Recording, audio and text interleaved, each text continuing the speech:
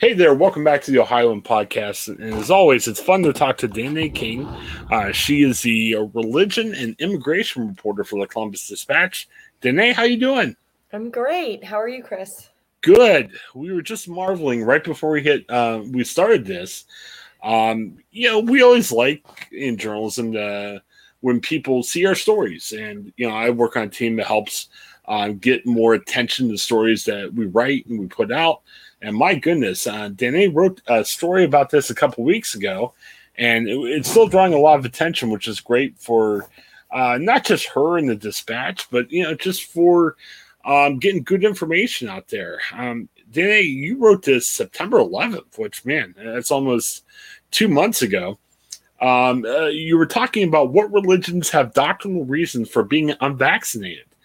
Very fascinating story. What did you learn during this? Yeah, so it was interesting because there's just a lot out there about, getting exemptions from the vaccine, especially when it comes to, a lot of evangelical Christians. And so I just kind of looked into it and I learned a lot actually, because there's been, I think, a lot of misconceptions out there about, who can get out of getting the vaccine, basically, especially with these mandates from employers and federally. So, when I looked into it, I just kind of did some research. I used a poll from the Public Religion Research Institute, PRRI, and the Interfaith Youth Corps, and just kind of looked into it. So most religions don't prohibit vaccines. There was a dust up early on about Catholicism with the J&J vaccine using fetal cell lines, but the Catholics ended up saying, get whatever vaccine you can, because being vaccinated can be, it can be a way of caring for your neighbor, an act of charity. Other Christians also, nobody's technically doctrinally against it. Even some people like Church of Christ scientists, they teach a lot about how you don't really need medicine, that prayer will alleviate and prevent disease. But so their members could request these exemptions, but the denomination doesn't strictly prohibit it. And, so neither does Islam or Judaism. So I guess, that was kind of a long-winded way of saying I learned a lot about, these misconceptions that people have. There's a lot out there saying, you can't get it if you're this religion, but that's really not true. Most religions leave it largely up to the individuals. Yeah, and it's funny. I'm myself coming from a faith background. There's no, there's nothing out there in the Bible that says, "Hey, don't take a shot or don't take a vaccine." And it's interesting looking for your story from more of a evangelical, non-Catholic Christianity. It seems like a lot of people are more interpreting different passages different ways to explain, "Hey, this is why I shouldn't get that." Is that what you've been seeing? Yeah, there's a lot of that. And then so it's using Bible passages, and actually the Liberty Council, actually this organization actually has a lot up about, like, they give you example letters to request an exemption, and some of them have like 6 Bible passages, and most of them are saying, that your body belongs to God, and that, there's a lot out there about, believing that God determines when you die and live. And so you shouldn't get the vaccine because of that. The pro-life reason is big. But it's mostly just kind of like, I prayed about this and my conscience says, and Yeah. God responded that I should get this vaccine. Yeah, because I could see an argument against that statement saying, "Hey, my body belongs to God." Well, then why are you eating a big, large pizza by yourself last night? You know what I mean? Like if you're eating Right. too much, or if you drive crazy fast, or if you do anything, and not to say everyone does that, but I mean, if you really abide by that policy, you really need to take a real good look at how you live all aspects of your life, right? I mean, because that argument would say, okay, I don't stay up too late, I don't drink that much, I don't, eat a ton of food and everything. I mean, it seems like there's a little bit of picky and choosy there.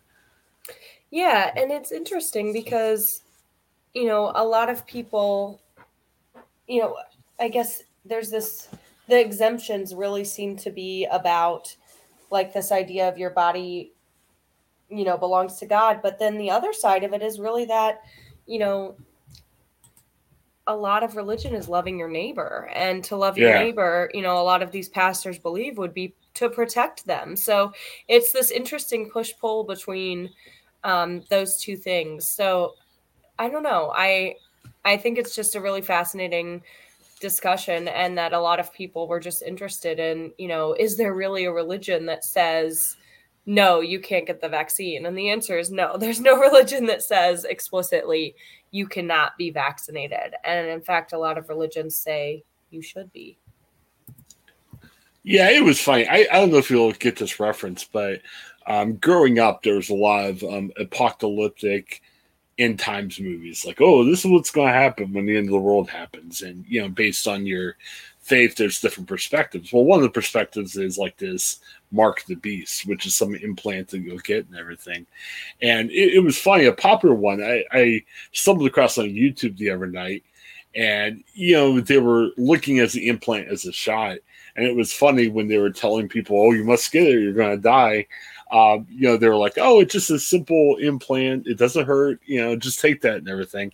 And I'm wondering if and again, you said in your article, 77% of evangelicals are maybe not pro-vaccine, but they're okay with getting the shot. They're not protesting or anything else. But I'm wondering if maybe some of this resistance isn't necessarily based on a overall biblical faith. It's more based on, like we were talking before, interpretation of what they think might happen in the future.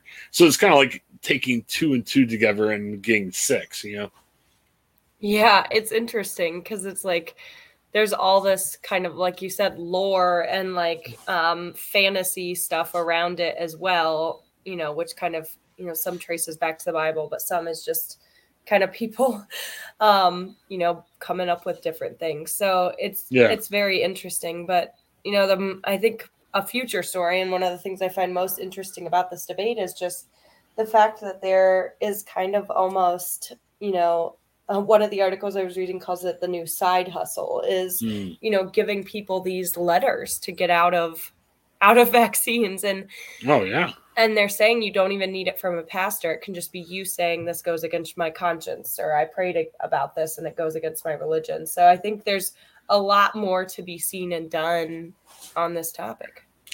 So for those letters, so as you were saying, have they been accepted, even if it's coming from a friend of a friend or something?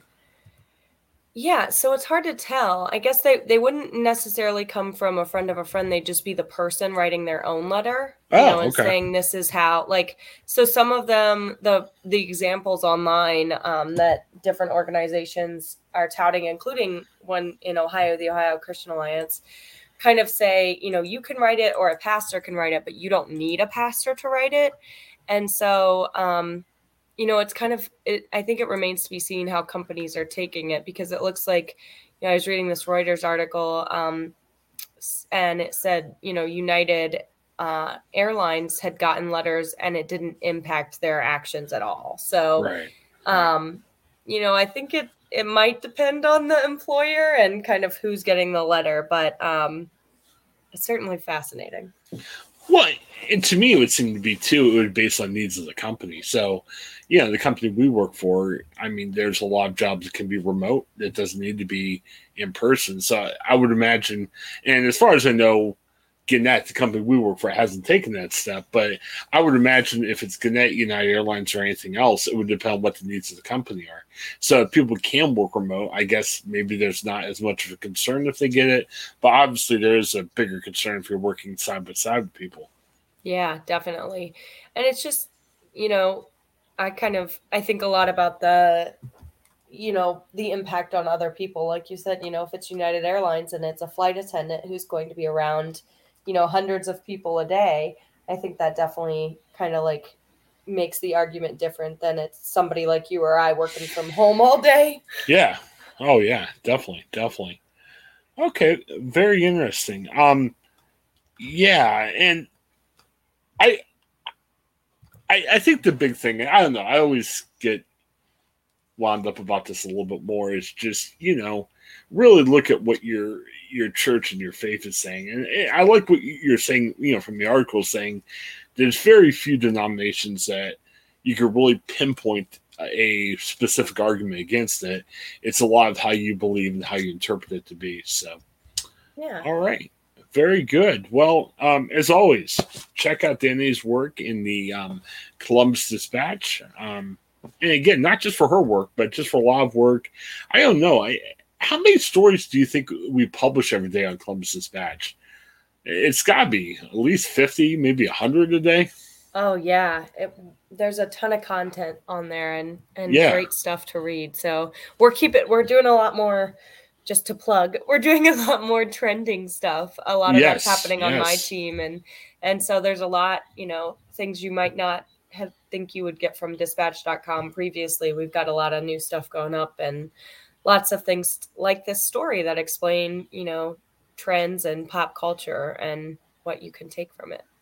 Yeah, and just looking at subscriptions, and we're doing a plug for the subscriptions here.